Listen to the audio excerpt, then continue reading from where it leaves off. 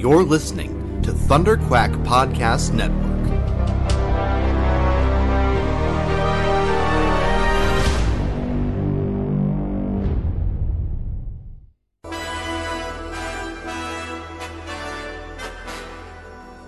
It may look like an ordinary podcast, but this one's bigger on the inside, and it can travel anywhere in time and space.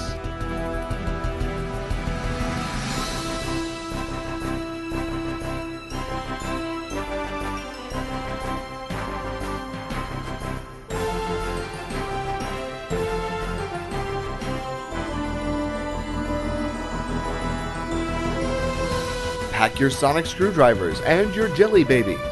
Grab your hats, scarves, and tighten your bow ties. You're the companion now, so get ready to run with your hosts, Jason Hunt and Paul Gann.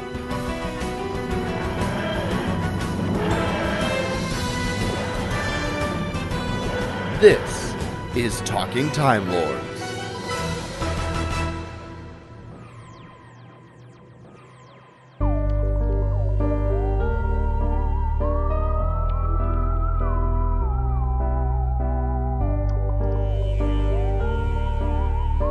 Hey everybody, and welcome back to another fantastic episode of Talking Timelords. This is episode number 73, Pyramid of Lies. I'm, as always, one of your hosts, Jason Hunt, and with me, my podcasting companion through time and space, we have Paul Gann. Jason? Yes. I've got some news for you. What's that? I'm joining the monks. You're funny. No, I'm serious. I'm joining the monks. You're not serious. This is a joke. This is a trick. You're just pretending so you can go along and get some inside information and you can beat them in the end, right? Right? No, I'm joining the monks. I'm sick and tired of all the stupidity of people messing up the world. I'm joining the monks. But no, you can't. You can't join the monks. I don't have a gun. I can't shoot you. I can join the monks if I want to. No.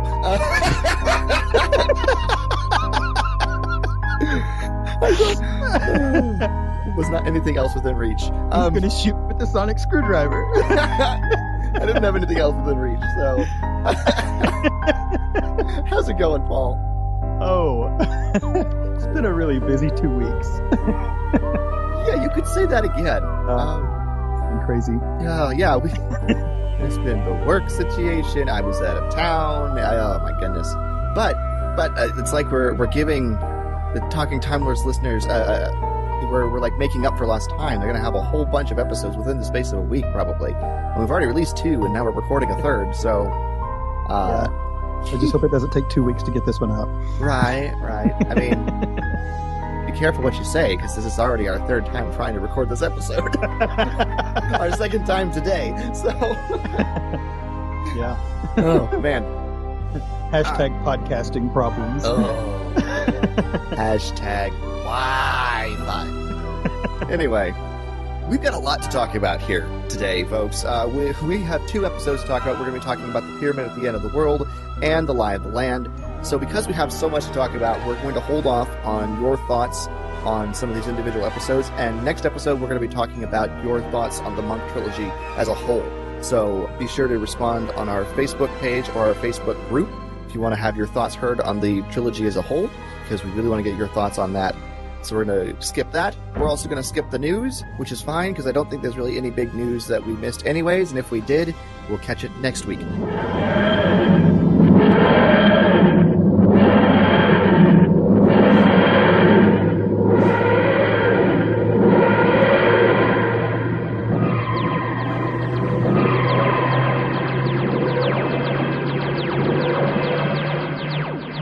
Paul, we're going to talk about these sort of together. Obviously, we'll go chronologically through the 2 episodes, but just overall, what are your thoughts on these 2 episodes?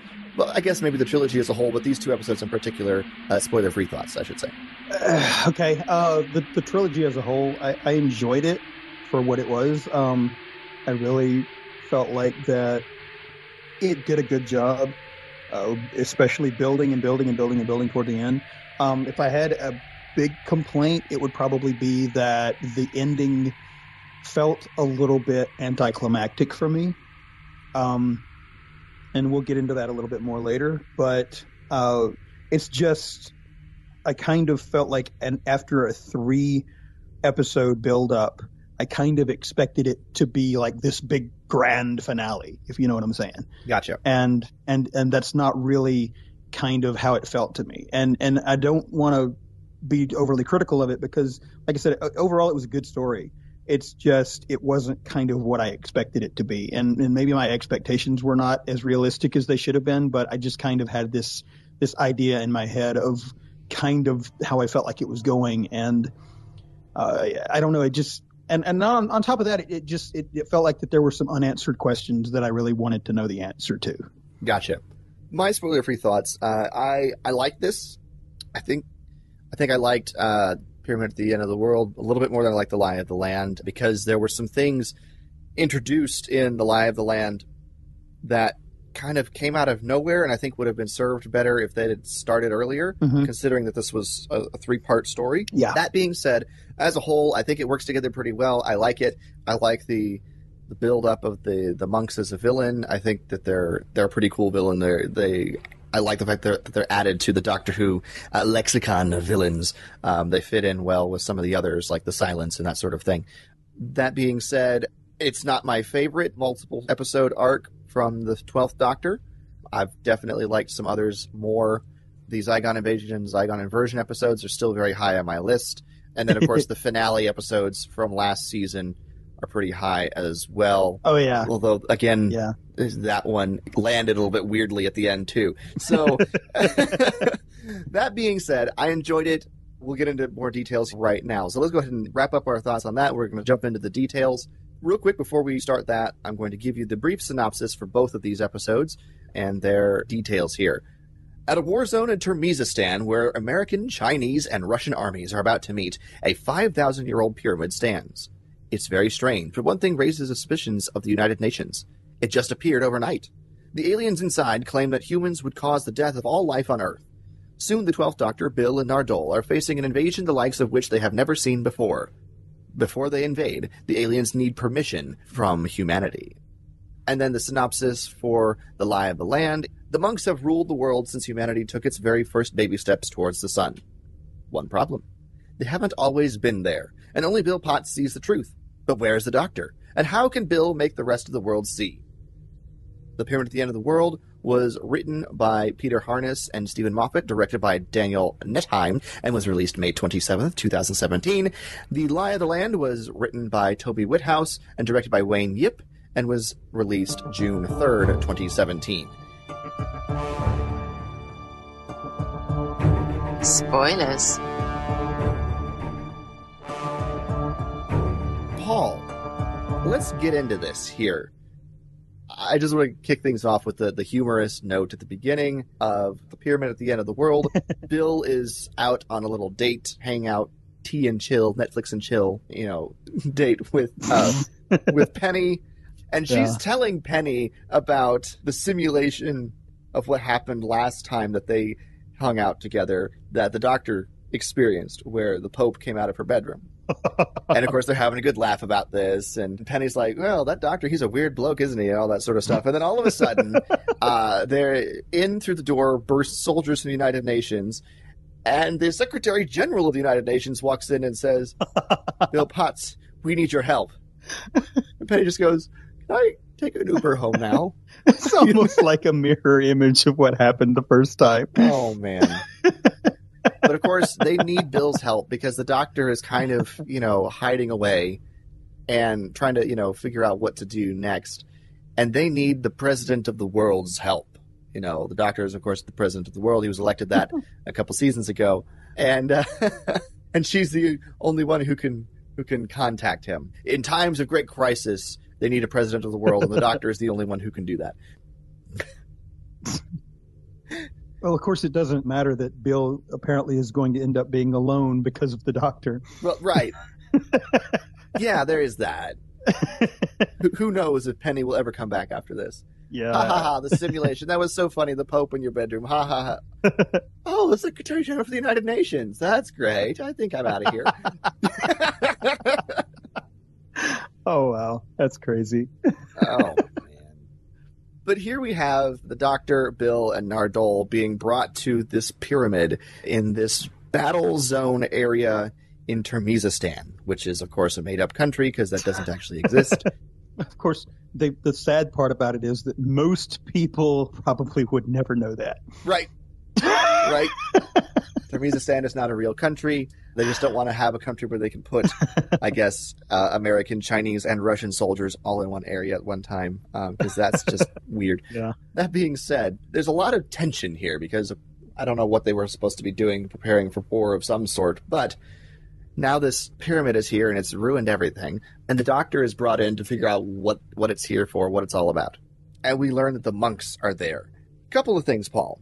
First of all, what do you think about the monks now making themselves visible to the world after simulating everything? This is their first foray into our world as we know it outside of a simulation.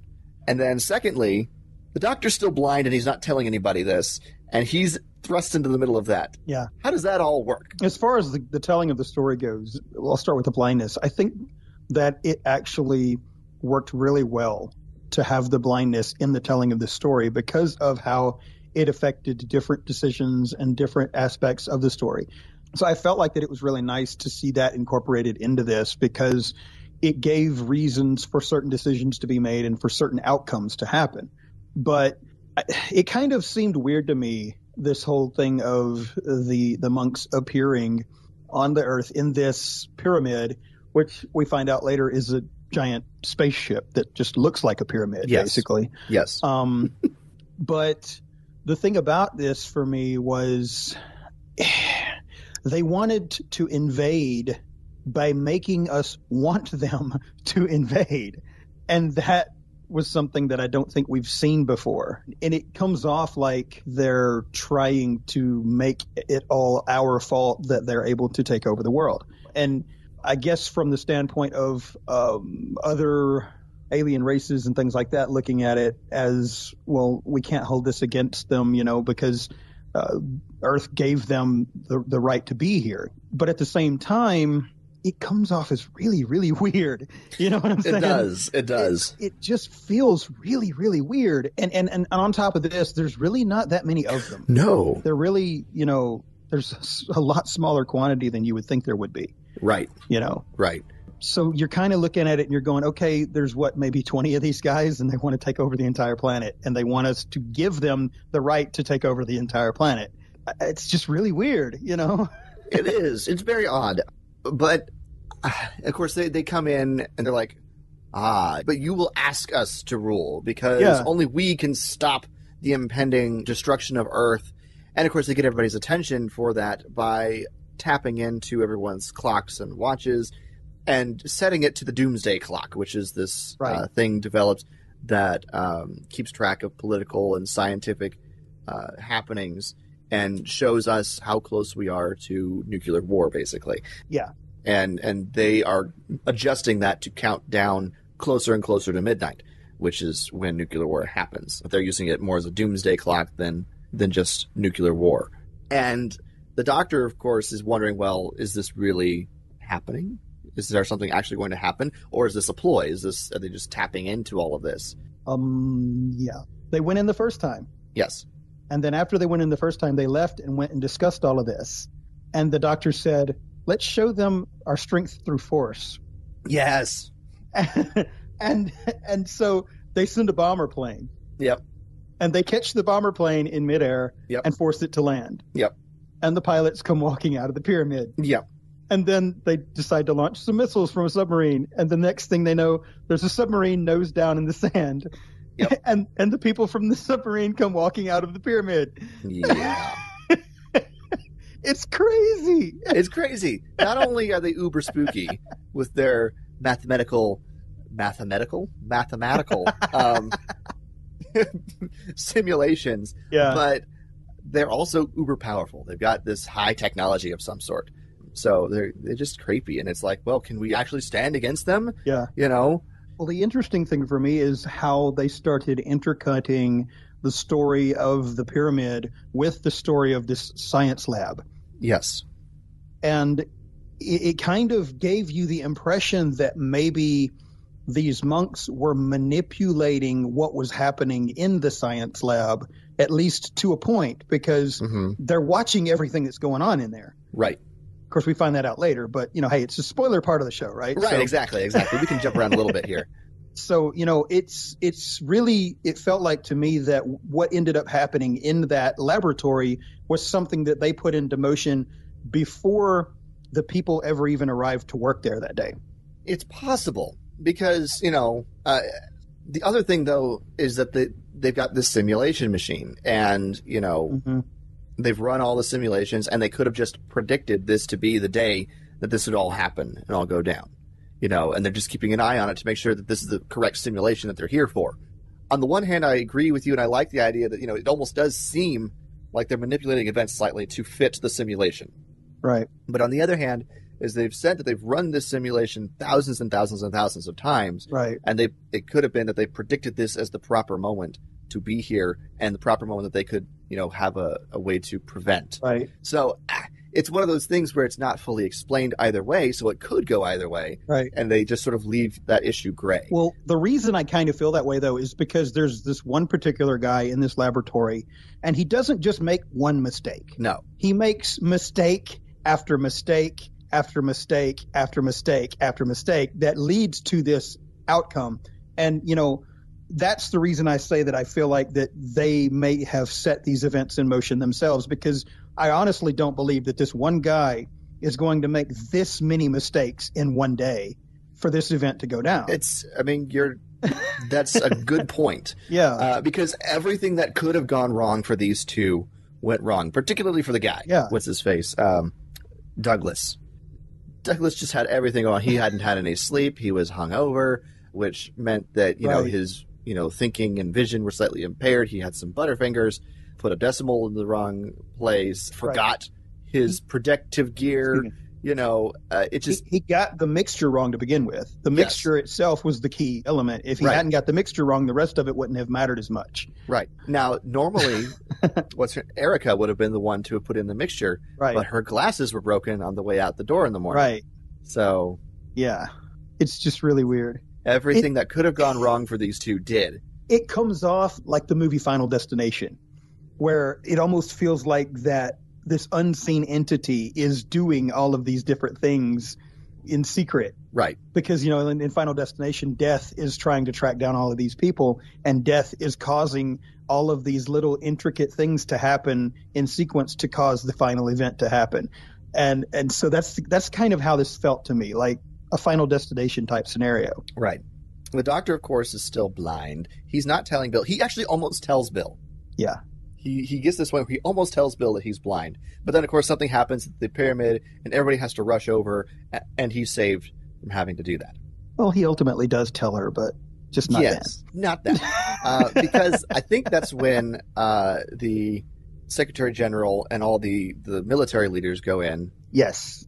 And we have the moment that the monks show these leaders what will happen, what the Earth will look like in a year. And this is another one of those things where I'm like, so you projected all of these simulations. Yeah. How do we know you're not showing us the simulation that you want us to see in order to make us do what you want us to do? Now, that being said, they're all shown the simulation. Everybody sees it. They feel the pain and the horror and oh my gosh, it's terrible. And the monks say, we can stop this, but you have to give the planet over to us. Right. Now, the problem is you can't just say, okay. You have to be willing to do it and to do it out of love because, it's much easier to rule out of love than fear. And if you do not do this out of love, then your sacrifice will kill you. And then it's not actually something that's binding and they can't use it.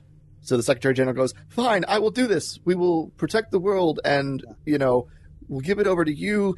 And they go, this will kill you if you're not pure in your intentions. And then they say, you do this out of fear. And he's turned into ash there on the floor. Then the military leaders come back and they discuss it because the doctor goes, well, we need to figure out what this tipping point is so we can stop it ourselves so we don't have to give over the Earth to the monks. and they try to figure it out. The doctor thinks he's on the right trail, but they're not finding any concrete answers. Yeah. And so the military leaders go, fine, this is our call. You're not even a human. We're not listening to you, Mr. President. And they go and make the decision to give up the Earth. And the monks say, this is not out of love. You're doing this out of strategy. And they, the three of them just, ash on the floor. We're going to give up the Earth.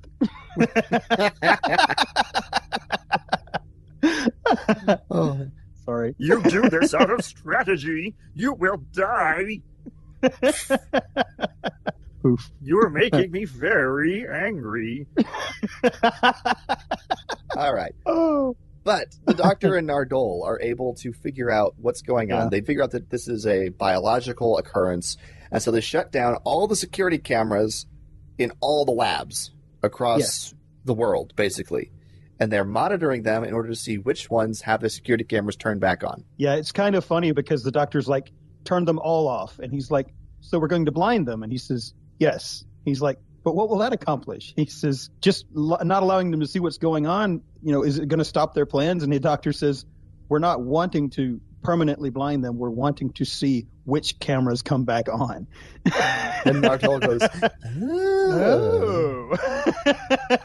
So they figure it out, and they whiz the TARDIS on over to the lab with Erica and Douglas, where Douglas has already met his end because the mix of for whatever this was is way off and has killed him and disintegrated him. Turned him into slime, actually. It was terrible. And now Erica is the only one basically left in the lab. She's trying to figure out how to stop it because the lab automatically vents out into the world every 30 minutes. Mm-hmm. And if this gets out, then that's bad because they've left all the doors open on their way in to see what was going on. Yeah. Which, oops. And of course, Douglas had gone in there without his mask, and so he got infected and, slime. So this is just a terrible situation. The doctor, of course, goes in and goes, oh, I'm going to save you. We can't stop the vents from opening because they're on an automatic cycle. We'll blow up the gas and we'll sterilize it. We'll sterilize the lab. That's how we're going to do this. And seeing what this thing did to Douglas's body, I was thinking to myself, this could be an interesting way to tell the origin story of the Rutons.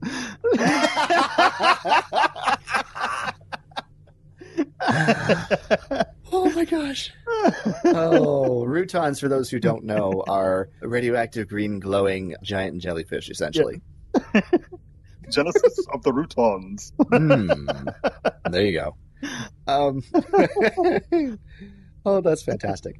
The only problem is Nardole has been exposed, and so he gets incapacitated and he can't help. He's stuck inside the TARDIS. Well, it makes you wonder what would have happened to him if he had been exposed even more, Right. Of course, he's not fully human, he says, but his lungs are human, so...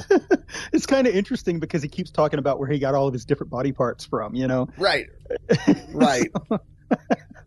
I got this hand from so-and-so, and I got that hand from so-and-so. Right. Nardole, what are you? The question isn't who are you, it's what are you? Well, we know he's not human. We do know that much because he specifically says, if I had been human, it would have killed me. Right. Well, your lungs are human, so it might. Now get back inside the TARDIS. Your lungs are human. I got them cheap. Oh, now you tell me. That was great. So it kind of implies that the doctor literally rebuilt his body. Yeah. Like Frankenstein. So this is Nardolstein? Oh. Anyway. Oh, the doctor and his monster. Yeah. Oh, man. All right, so they're going to blow this up. They've got the charge rigged. It's counting down. Erica is over by the TARDIS. The doctor just needs to get through the lab back to the TARDIS.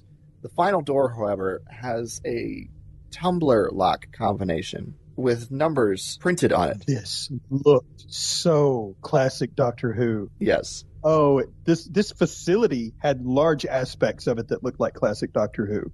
Yeah. The problem is these numbers are sort of just printed on the different knobs, and they don't show up on the echolocation feature of the sonic shades. Right. So the doctor is in contact with Bill on her cell phone, because, she's like, I'm the only one left. They're asking me to give consent. I need to know what I'm supposed to do here. Because, she speaks for the president of the world, so the consent that she gives is of the highest authority, almost. They're asking her for it.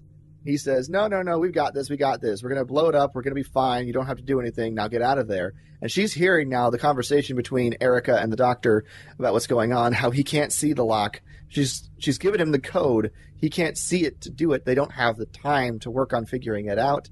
And he finally comes out and admits that he's blind. Yeah. And Bill about loses it on the doctor. Yeah. She starts tearing into him, chewing him up one side and down the other. How could you be so stupid and all this stuff? And then finally she's like, fine, you know what? I know what I have to do. She goes back to the monks and asks, can you give him back his sight? Yeah. And the doctor says, no, Bill, you can't do this. And when she's given the affirmative from the monks that yes, they can, she goes, fine, I consent. And this is done completely out of love. So the monks accept. She does not die. The doctor receives his sight back, is able to get through the door right before the explosion happens. The culture is eliminated, so it can't get into the world. But now we're left with the question from the doctor, Bill, what have you done? Of course, her last word to the doctor is, you better get my planet back. Yeah. And that's how Pyramid at the End of the World ended. This whole scenario. What were your thoughts on how we got to this place? I enjoyed this episode. I thought that it was pretty well paced. I thought that the overall storytelling was really kind of entertaining. I liked the way they incorporated the blindness and everything into the way they told the story. I think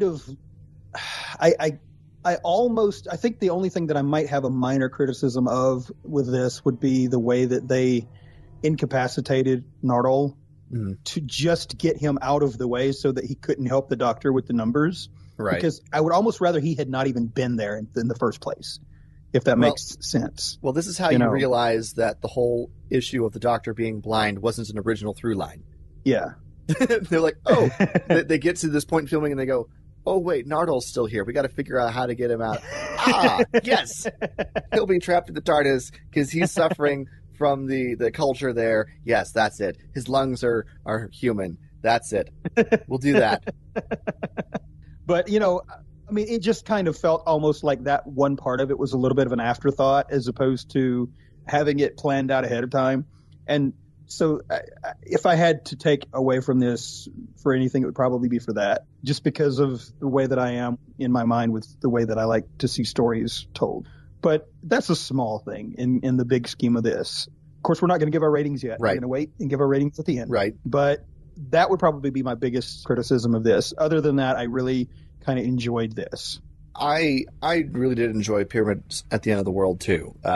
It's definitely a great build-up. We had sort of the prologue, if you will, with Extremis as to how the monks operate, why they're going to be coming here, sort of warning us, hey, this is coming. Then we got this as sort of the first half of the actual action, how do we get to the point where the monks have taken over. And that whole buildup went very well, in my opinion. I thought it was good. The one thing I was a little bit irritated about at first was that we had the United Nations military force there and not UNIT. Right. But then, of course, when they killed everybody, I was like, they're not going to kill Kate Stewart. Yeah. So, well, I honestly feel like Kate Stewart would have been a little bit more prone to have been doing something like that for the right reason anyway, though. Well, I think she would have just said no. I don't think she would have consented. She would have just said, the Earth has had problems before. We'll figure it out. Get off my world, Right. Well, she would be a lot like her dad that way, Oh, yeah. But if she were going to consent, I think she would have only done it for the right reason, the same way that Bill did. Right. I agree. I feel like that would be kind of in her character to do that. And I think you can see that going all the way back to the story that we talked about before with the Zygon invasion and Zygon inversion, how she got to the end of that and made her decision based on what was right and not what was strategic. Yeah. She's one tough cookie, and things would have ended a lot differently if she had been in charge. So, oh man, but yeah, no, I think she definitely. There's a reason why she wasn't there, because if she had been there, I don't think we would have had these two episodes. Well, I don't think we would have. Let me put it this way: the way that I would have seen it go down if we were looking at it with Unit, I don't think we would have ever seen the third episode of this. Nope. Because I think what would have probably happened, at least in my mind, is that Nardole and Osgood would have probably gone with the Doctor. Mm-hmm. And then you would have gotten to the point where the Doctor tried to send them away and Osgood would have refused to go. She would have helped him decipher the numbers, and she would have not been affected because we would have found out that she was actually the Zygon. Right. That's exactly how that would have gone down. My only other quibble with this episode happens with that whole interaction over the phone, because Bill is on the phone with the Doctor and she's calling the Doctor through his sonic sunglasses, and I'm like, is there not video capability? You got a point. Is there not video capability to where he can transmit what he's seeing to her phone? FaceTime. Right? Now, maybe we would just get the echolocation view that we're getting. That's entirely possible. Maybe that's why that wouldn't have worked. But that was the thing that went through my mind as I was watching that for the first time. I was like, oh my gosh, just FaceTime. Walk him through it, you know? But maybe it would have only transmitted the echolocation view. Who knows? See, I've seen things online, too, that we're talking about. Well, if he's blind, how can he see the image that's created by the sonic shades? And my thinking on this aspect of it is they're feeding directly into his brain, completely bypassing his eyes. They are. He mentions that at one point. I don't remember where exactly, but he does say that. So to me, that was kind of a quick explanation. That was easy for me to just, bypass that and say, well, this is easily explained, Right. But yeah, I get your point, and I think that was another possibility that could have happened. Of course, then we wouldn't have gotten the third episode. Right, exactly. And from comments I've seen, somebody might have said that would have been a good thing. Well, this ending, if it had ended right here, this would have been a really, very, very climactic ending. Yes. And I could have seen it ending right here, and I would have been completely satisfied with that, just to be perfectly honest about it. But they chose not to do that. They chose to continue the story. So let's move on. Let's move on to the lie of the land. And of course, the lie is spelled L-I-E, as in not true. And we are introduced to a world where, according to the monks, they have been here shepherding humanity since they crawled out of the primordial slime all those years ago. Lies! Lies! All lies! But no, they've been here, they've shepherded us, they've watched us, and been so proud as we took our first steps on the moon and all this amazing things. They were there at the I Have a Dream speech by Dr. Martin Luther King Jr. I was watching this with my wife, and she says, I hope this ends quickly. And I said, why? She says, because I'm getting nauseated. She says, this just makes me sick, just seeing this nonsensical propaganda. And I was like, yeah, I'm kind of feeling the same thing. Yeah, it was. And that's exactly what it is. It's propaganda. And Bill is out there watching and seeing this. And they even go as far as say, we've had people who've resisted. And because they resisted, the monks have had to do away with them in the most humane way possible. And they show the monks killing somebody, and the people watching cheer. Yeah. You got a couple of different things going on here. And Andy Pinkard, one of our listeners, messaged me today, actually, and brought up this aspect of it. He said that there are aspects of this that remind him of things that are directly taken from the Book of Revelation. That being the fact that the monks come in and they promise to be our saviors, and then they become our oppressors, which is directly out of the Book of Revelation. You have people living for their pleasures, and anybody that goes against the truth that the monks have made up become victims of their wrath.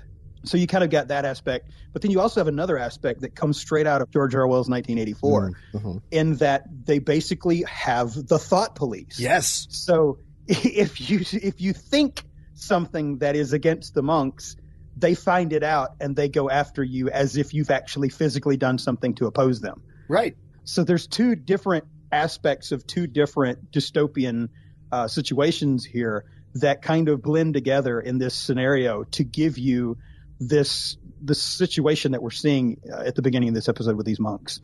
Yeah, yeah. And there's a lady that's arrested because she's like, the monks haven't been here that long. They've only been here a couple months. Right. 6 months, apparently, according to Bill. And, of course, this lady Jane is, hauled out of her home, torn away from her husband and son. and thrown in the back of a van for, breaking the Memory Crimes Act of 1975 and sentenced to 10 years in a labor camp. I'm sorry, what? So that's the thought police, right? Yes, that's the thought police. And of course, the propaganda video ends, and guess who's been doing it? Yeah. The doctor. Yeah. If you didn't recognize the voice from the beginning. Right. The doctor shows up. It's like, so, this is the greatest thing ever. Yay. And of course, that's when we get the title card come up and the theme happen and all that stuff. And then we find out that Bill has been, wandering around trying to figure out how to deal with this for 6 months.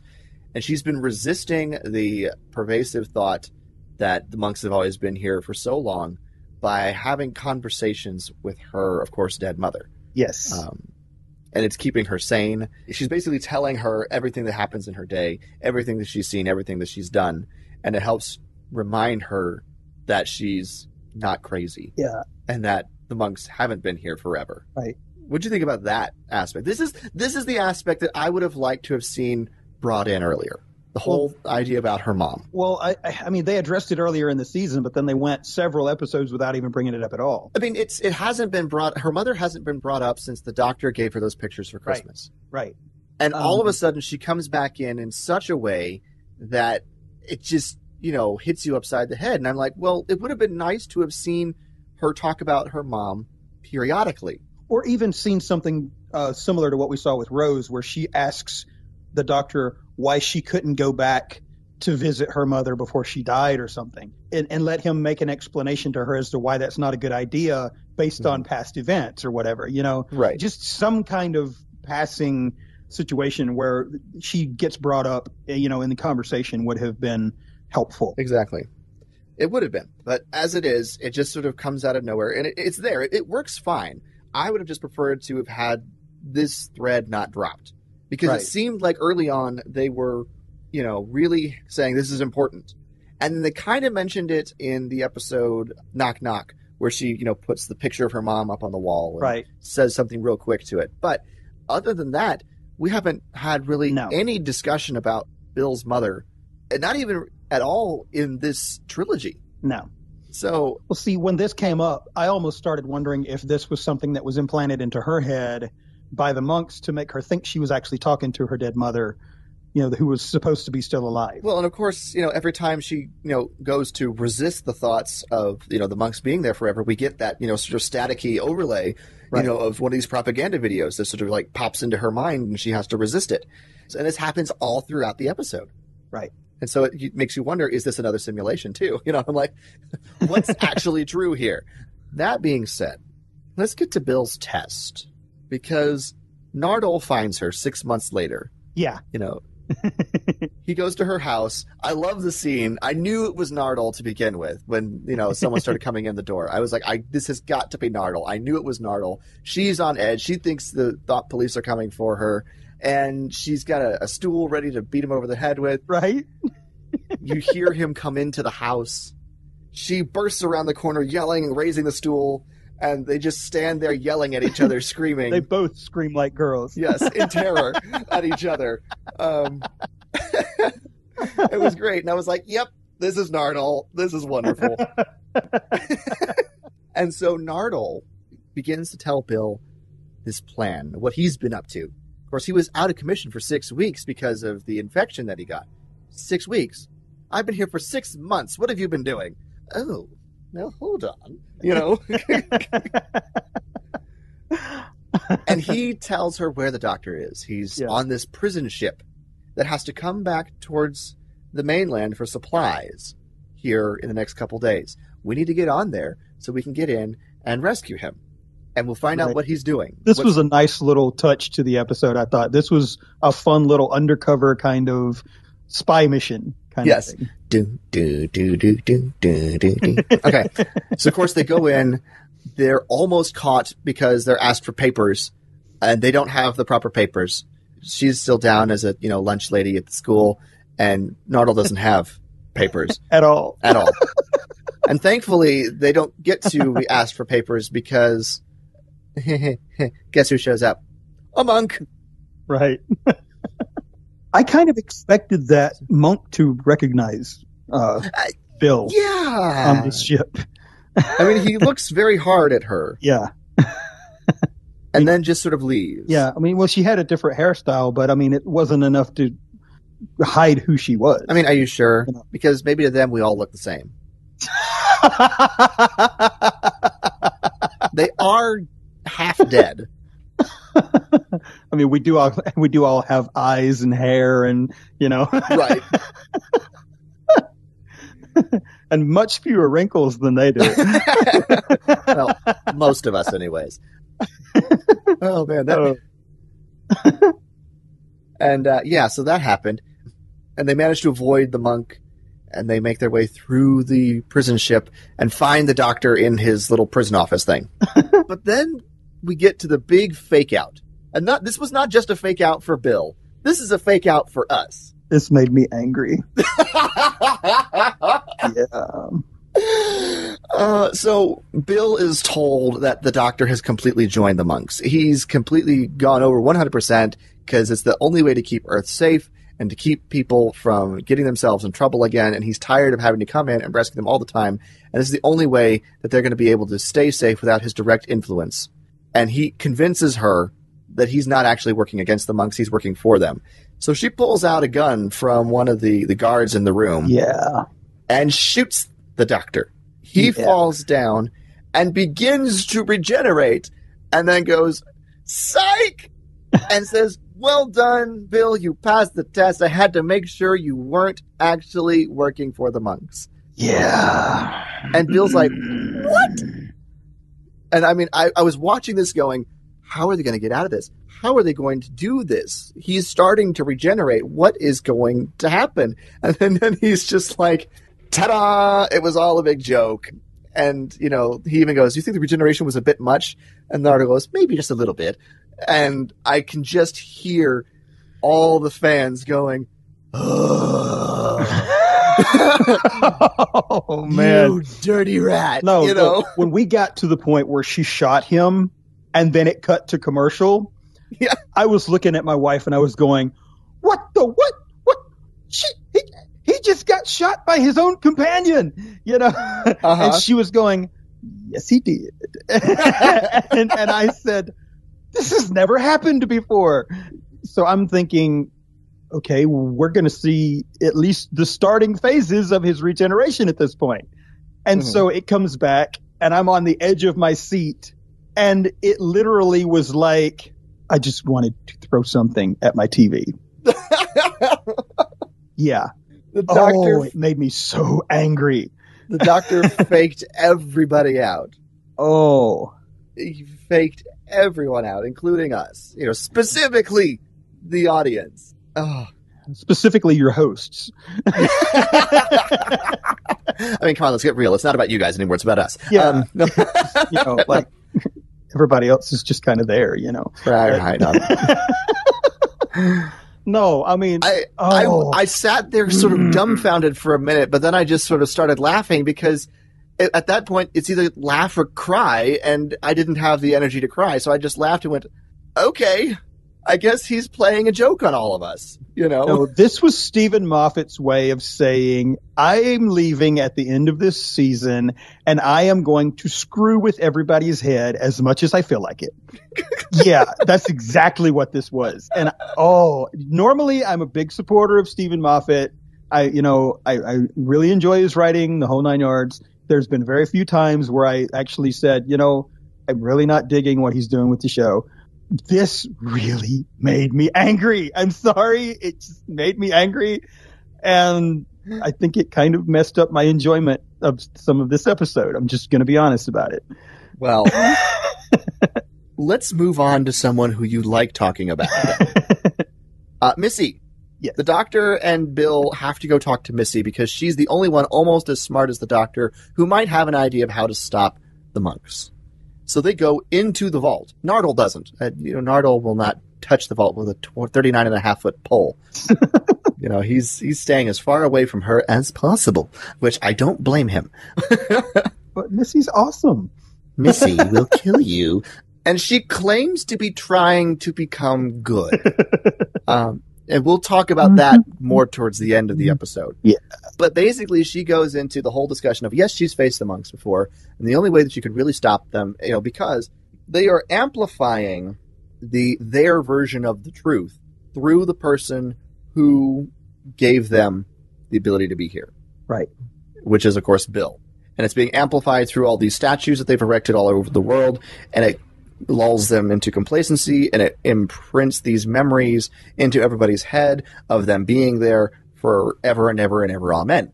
And It just, because if this whole thing is normal, then no one really needs to resist. That's the kind of the point. Right. If this is how it's always been, people aren't going to get mad enough to resist and change it. And then when they've completely stripped the planet of all its resources, then they just leave it destitute. And move on. Yeah.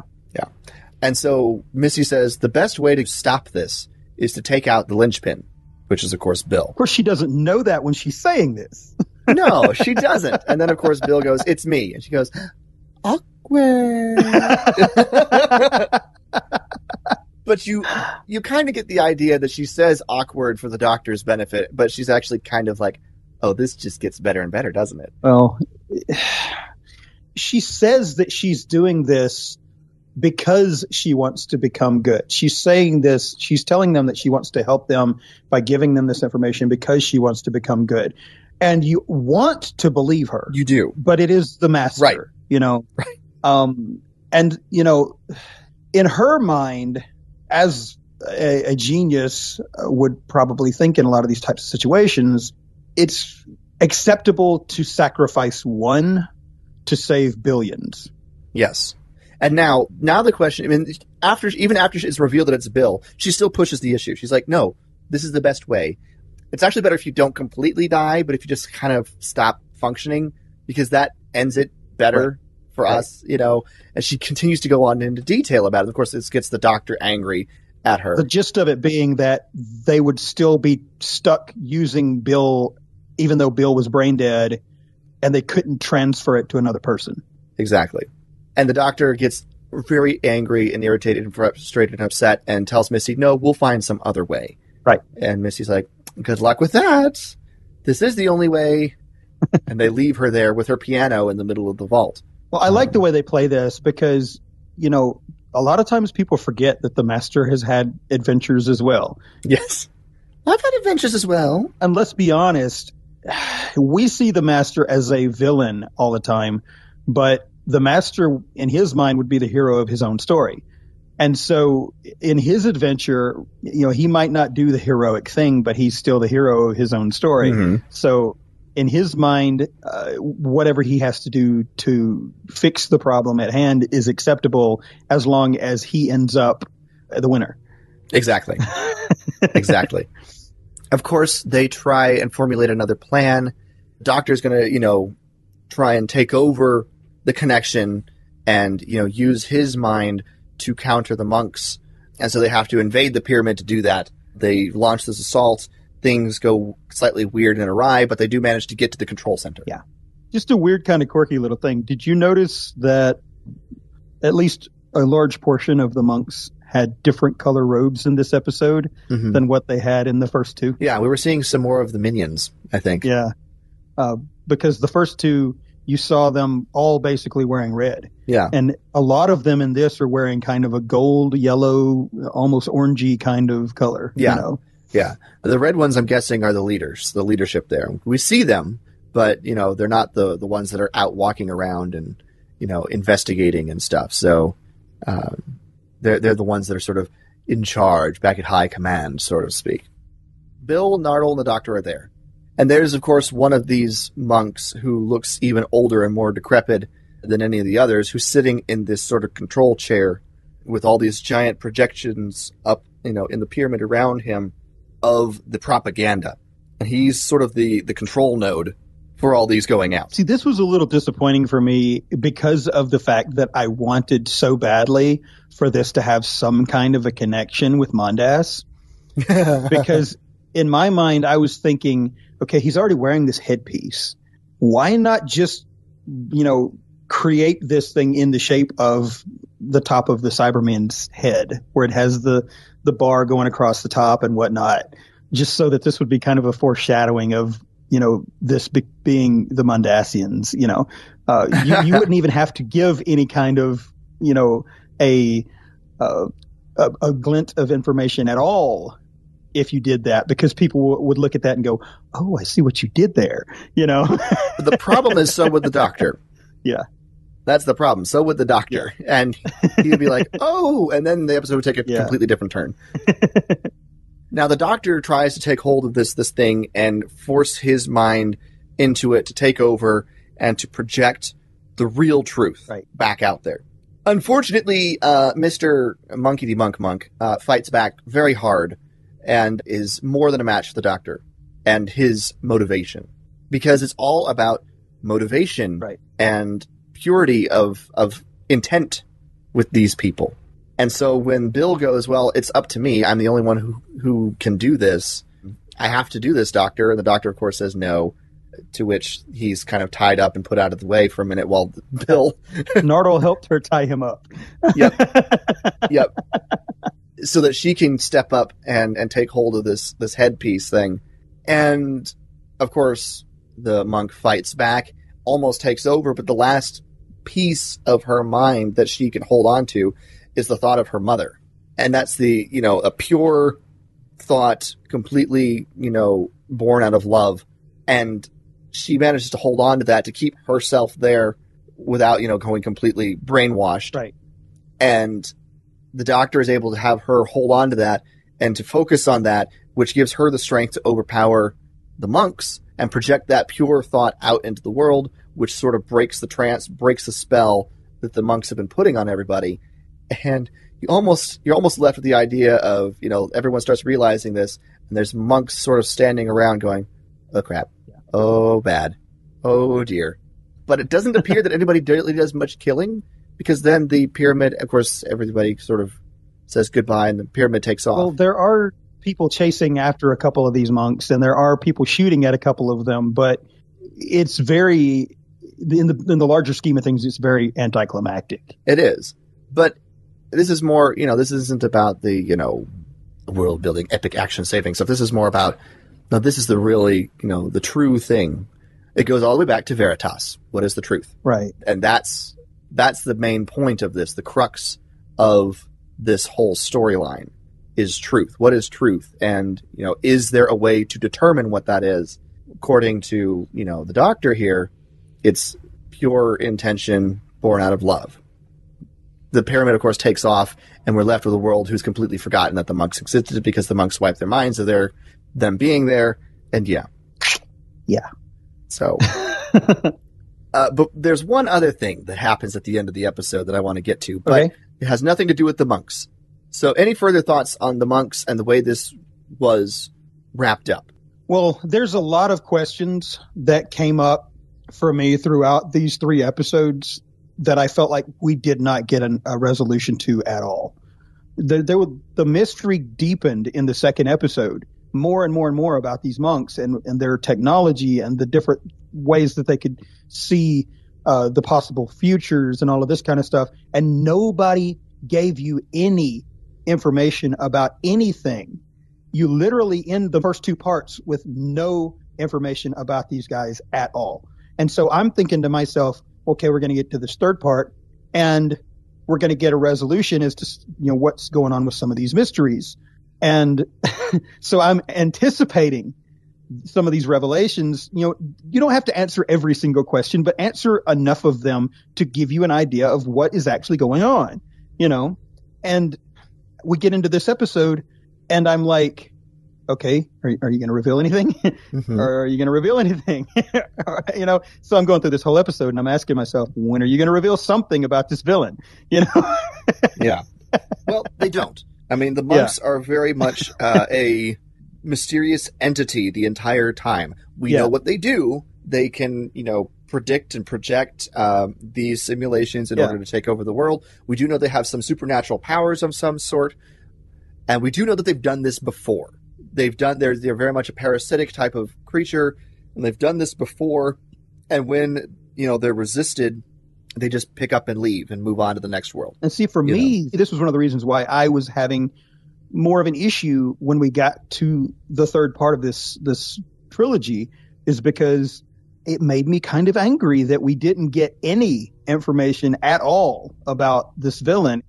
It was literally like almost like a throwaway in my mind, because you got nothing, no resolution at all. And I've never really experienced that in a Doctor Who villain, to be perfectly honest about it. We've always gotten something. Maybe. I mean, the other possibility is that they might encounter them again, and we'll get more information then. I personally don't need as much of a resolution to who and what and where and why these guys are here, because we already have the situation. We know what their goal is, largely speaking, to just sort of take over and rule. We know how they do it. We have to figure out why. And I think we're sort of seeing this very much on a, almost a foot soldier perspective. We're seeing this all from Bill's perspective. We don't really know everything the Doctor knows. This is definitely, especially The Lie of the Land, is an episode that takes place from Bill's perspective. Right. And so we don't know all the details that the Doctor might know or might have discovered. We don't necessarily need to know that in order to know that we need to stop them, and, that we have to figure out how to stop them. I guess I just got so used to knowing things that we know, like about the Daleks and the Cybermen, and even the Sandmen. We know more about them than we do these guys. And they had one episode. Well, I mean, the Sandmen was a creation that came to life, and that sort of thing. So we kind of already knew somewhat about them because they were created in the same episode that they were monsters in. Now with the Daleks and the Cybermen, there's so much that we know about them because they've been around for so long. Yeah. So the monks are a group of villains who I could see showing up again. Maybe not in this same fashion, but I could see them showing up again. So maybe we'll get more about them later. That being said, Missy comes back for one more scene. The Doctor is in the vault, sitting there with her, and she's contemplating all the people she's killed. And she's crying. She's crying about it. Yeah. And she's like, this hurts. Is this, right? Is this good? And the Doctor goes, yes, this is good. But you also see him look very suspiciously at her, like, is this genuine? And then she even tells him, if I'd known about this part, I don't think I would have made this decision. Know? Right. And then she goes, all right. And she continues on thinking, because then she starts, tears start falling down the other side of her face. Yeah. And that's kind of where the episode ends. And you're like, Missy? Yeah. What are you doing? Now I have a theory. Okay. I think John Sim is coming back to slap some sense back into Missy. You think so? I think he's going to revolt against his future self. And he's going to say, yeah, you're not going to be good. And I could see where Missy might sacrifice herself to save the Doctor from herself. Mm-hmm. But the Master will continue on just as evil as he always has been. Because when the regeneration happens, the Swiss cheese memory and stuff will happen just like it does with the Doctor, and there you go. Right. So yeah, I think John Sim is going to come back as sort of a crisis of conscience in revolt. It's an interesting way to look at it. Against what Missy is doing right now. Because there's no way this is going to last.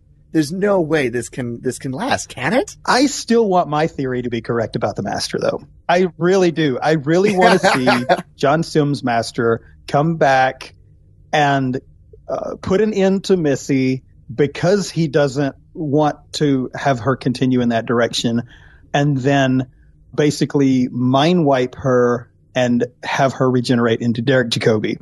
That's what I want to happen. That's what they need to make happen so that John Sim can come back as the current Master, not just the past Master.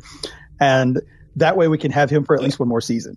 I think that would be fantastic. John Sim was crazy. He was crazy good as the Master, I'm not going to lie. But Michelle Gomez has been fantastic. And I want to see someone else. I just think this would be something they've never done before. And I think that would be so fun to see something like that happen. Especially if the Master did it to himself. Sometimes there's a reason why it's never been done before. I think that would be fantastic. That's just my opinion. It would be very interesting. It would be very interesting if that happens. I don't think it's going to happen. And I'm not on board with that. But yeah, no, but there's no way Missy turning good can last, right? Tell me I'm not crazy there. We've seen weirder things happen, but I honestly don't I think something will happen. I think it might be a temporary thing. I mean, we already know that Michelle Gomez says she's not coming back after this series. I think it might be a temporary thing, but I think that ultimately something will happen, even if we go for another series or two where the Master is heading in this direction. I think ultimately something will happen that will cause the Master to lash out in rage and become the Master that he's always been. That's just my opinion. We'll see. We've only got 4 more episodes left in the season, so we're fast coming up on the end here. Well, there's no rule that says that the Master can't try to change for a set amount of time.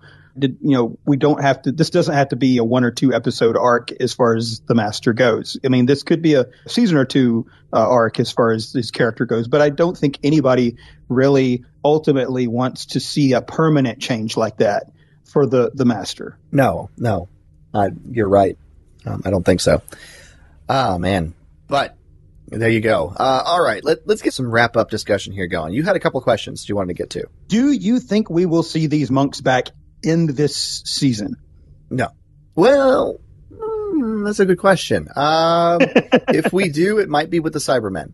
I don't know. I kind of like your Cybermen theory that connects the monks and the Cybermen, but the likelihood, I would say no. My initial response is no. Now, the possibility of them coming back, of course, there's always that possibility, but we've sort of run out this storyline. Well, I do know that they were talking about some of the behind-the-scenes things with these particular villains, and the people that were working on set specifically said their real name is not the monks. Steven has a specific name for these villains that he's not using in the episode, and for that reason, even on set, we just simply call them the monks, because he knows who these people are, but he doesn't want the viewers to know who these people are. Well, and Stephen Moffat would not want to let something like that lie untouched, and especially if he's leaving. Now, the question is, could they show up for the Christmas special? That would be an interesting thing. Yeah. That, I think, is more likely.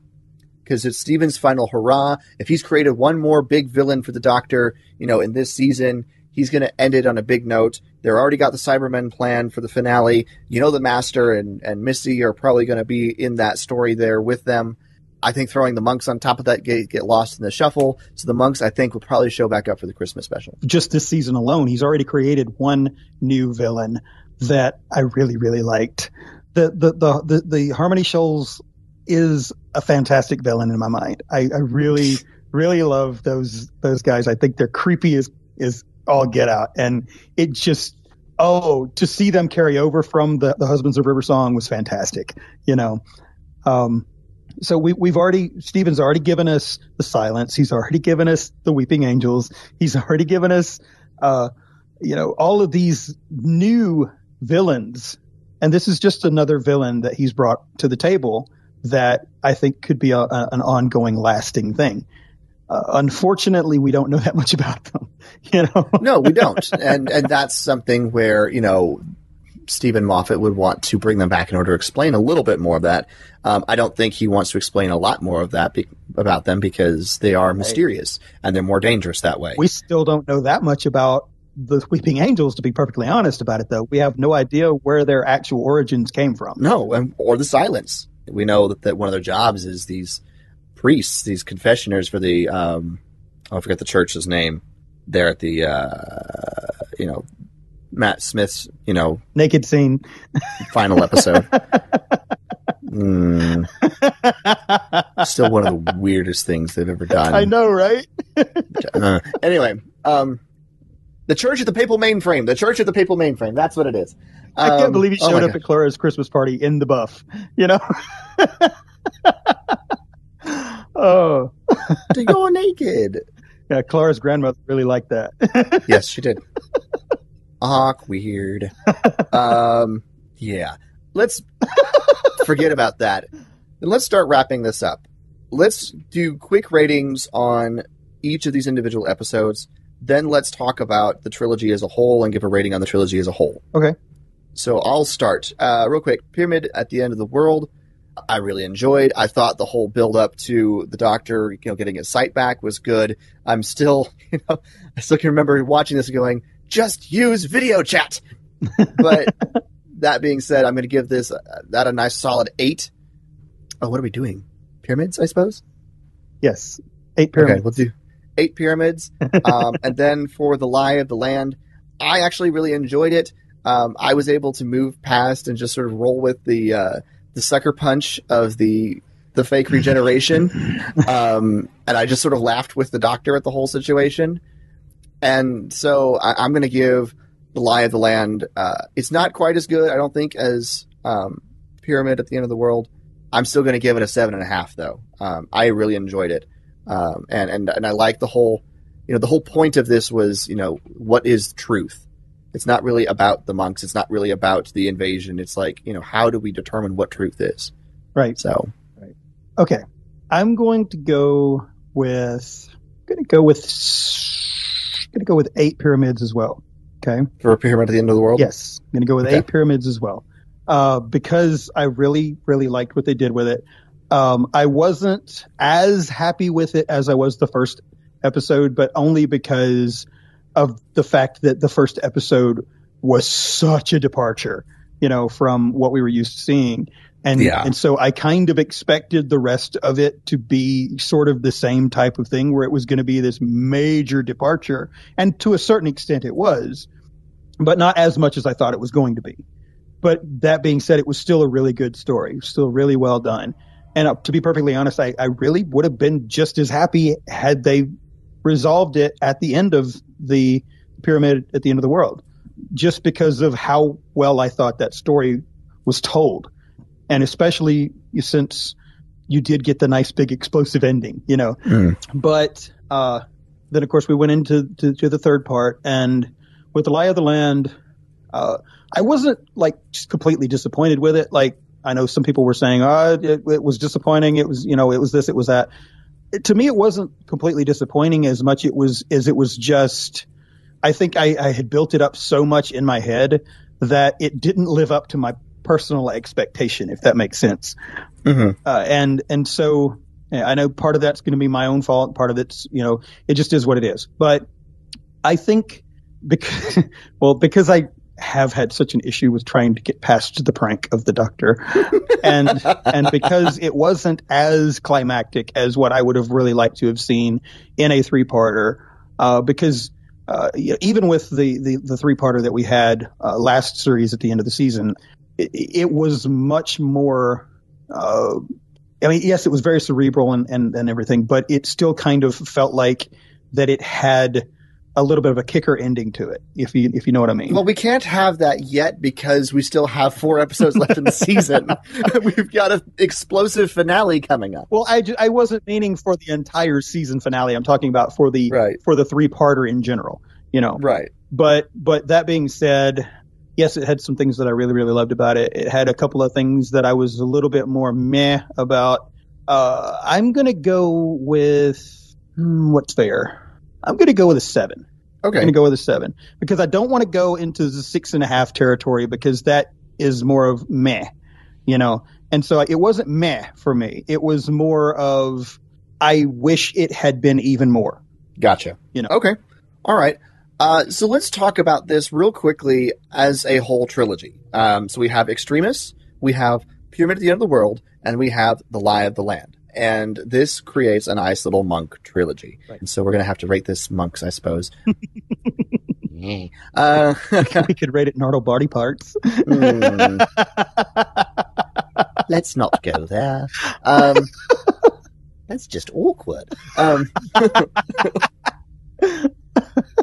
Oh, my goodness. This trilogy kind of felt a bit like a comic book story to me. And here's why. We have not only the initial storyline, the primary storyline where we have these villains that are, secretly, working on infiltrating the Earth. They're creating this simulation in order to really discover how best to take over. Then they put that into effect, and we have to stop them. We have that whole main primary story. But we also are introduced to an ongoing story that did not end with this trilogy, that being Missy.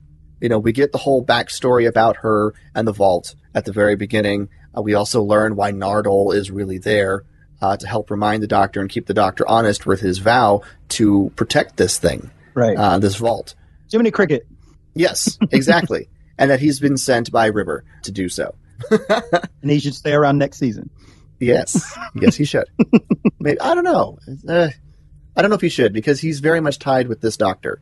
I still think he should stay around next season. We'll talk about Nardole some other time. And I like the whole thing because, the Missy storyline is still going. That's not going to get resolved until, the end of this series. So I enjoyed the story. I liked the intrigue as to us discovering who these villains are out there. I liked the buildup of, how they took over. And the finale of the trilogy wasn't explosive. It wasn't as dynamic, but it is, in a sense, enlightenment. And I thought that was an interesting way to have victory. It wasn't an explosive, we took over. Now, we took things back. We wiped them out. They're gone forever. No, it was more like an awakening. It was an enlightening. It was, we've outwitted you. We've moved beyond you. And now you have no place here anymore, sort of thing, which is an interesting way to do it. And I liked it. So I think on the whole, I'm going to rate the trilogy an 8. It's the average. It's the average from my ratings of these 3 episodes, I think. An 8, maybe 8.25. Not quite 8.5, but it's a good solid 8. I like the trilogy as a whole. I'm pleased with it. I like the fact that we get that sort of thing kind of partway through the series and not save it just for the end. Right. So 8 mummies and a head. Yes. 8 monks and head. Because that's not morbid. What about you? What are your overall thoughts, final thoughts on this trilogy as a whole? Oh, I think all in all, it was really well done. See, I look at this sort of the same way that I look at the Star Wars saga. And what I mean by that is you can pick it apart and say, I like this episode better than that episode or whatever. But if you take it as a whole, it's so much better looked at as the whole than it is in the pieces. You see what I'm saying? It is. And so I think as a whole, this was ultimately successful. It was ultimately well done. There's pieces in it that you can pick it apart and say, well, this is, this could have been done better, or that could have been done better. And that could have been said for anything, right? Yeah. But ultimately, you've got to look at it from the standpoint of, was it ultimately successful? And yes, it was ultimately successful in what it was trying to accomplish. And that story as a whole is much stronger than the sum of the pieces, if that makes sense. Mm-hmm. So I'm going to give it an 8 too. Now cool. I would be, saying that the beginning of it and the middle of it made up a lot for the ending for me, but I'm still going to give it a solid 8. Okay, sounds good. Well, that was a lot. That was a lot to get through. We've been talking quite a bit. Of course, we pick 2 very dense episodes to have to squeeze into one of our episodes. And we did hit the highlights. We did not go into heavy detail on this. not as many details as we definitely could have. So we're going to be, next week, we're getting away from a trilogy here. We're going back to what appears to be a standalone episode with the Empress of Mars. I'm excited. Return of the Ice Warriors, which looks to be very intriguing because we've got Victorian British soldiers underground on Mars. I'm really curious about that. Question. Huh. Do you think that we will see any of the pyramids of Mars in this episode? No, it's a different story. I don't mean the actual story of pyramids of Mars. I just mean as far as atmospheric, dressing or whatever. Well, maybe they might slip it into the background somewhere. I think it'd be fun. The sirens. I would flip my lid. I would be like, ah! Yay! I think that would be fun. I also think it would be fun if we could see indications of the waters of Mars on this as well. Just kind of little Easter eggs, Yeah. Well, we'll see where in Mars's history this all takes place. But we're really looking forward to that. We also want your thoughts on the Monks trilogy. So please leave your thoughts for us on our social media. Tell us what you think about the trilogy as a whole, what you liked, what you didn't like, and we want to talk about that next episode as well. So you can do that on our Facebook page, facebook.com/talkingtimelords. You can also find our group page through our Facebook page, where we can get into all sorts of other discussions that have nothing to do with the episodes at hand as well. So if you just have a burning Doctor Who question that you have to ask, go to our group page, ask it there. We'll talk about it there. You can also tweet us at @TalkingTimeLord or email us at talkingtimelords@gmail.com. Links to all of our social media, as well as links to all of our previously released episodes, can be found on our website, talkingtimelords.com. Now, please leave us a rating and review on iTunes, TuneIn, Stitcher, or wherever it is that you download our beautiful little podcast. Otherwise, we're going to start having to project our thoughts into your minds and make you think that we've been here forever.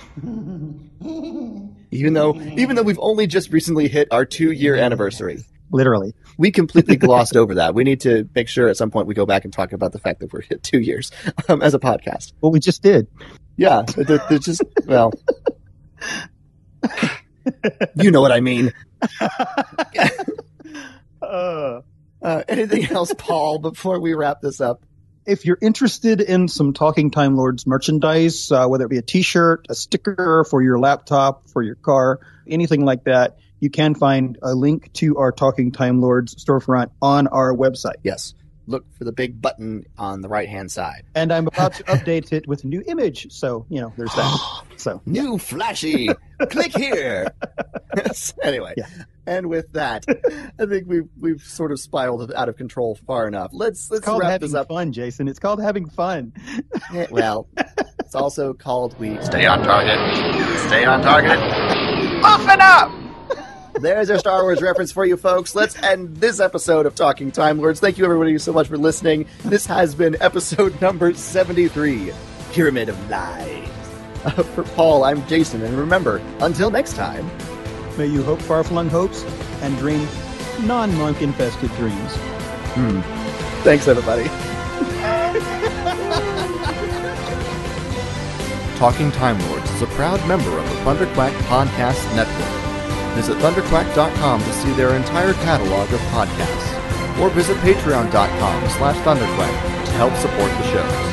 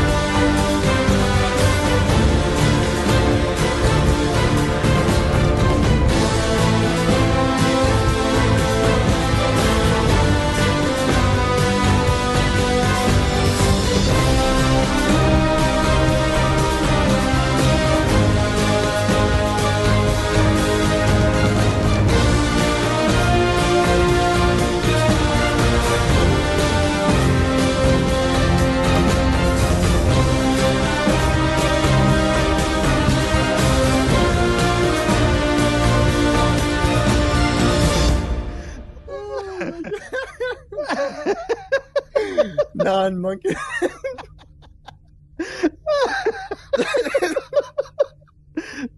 Hey, it works. Brainwashing. Oh my god. You like my improv, don't you? It caught me completely off guard. I was wondering if you were going to be doing in Dream Impossible Dreams or Dream Masterful Dreams, because Missy was in this.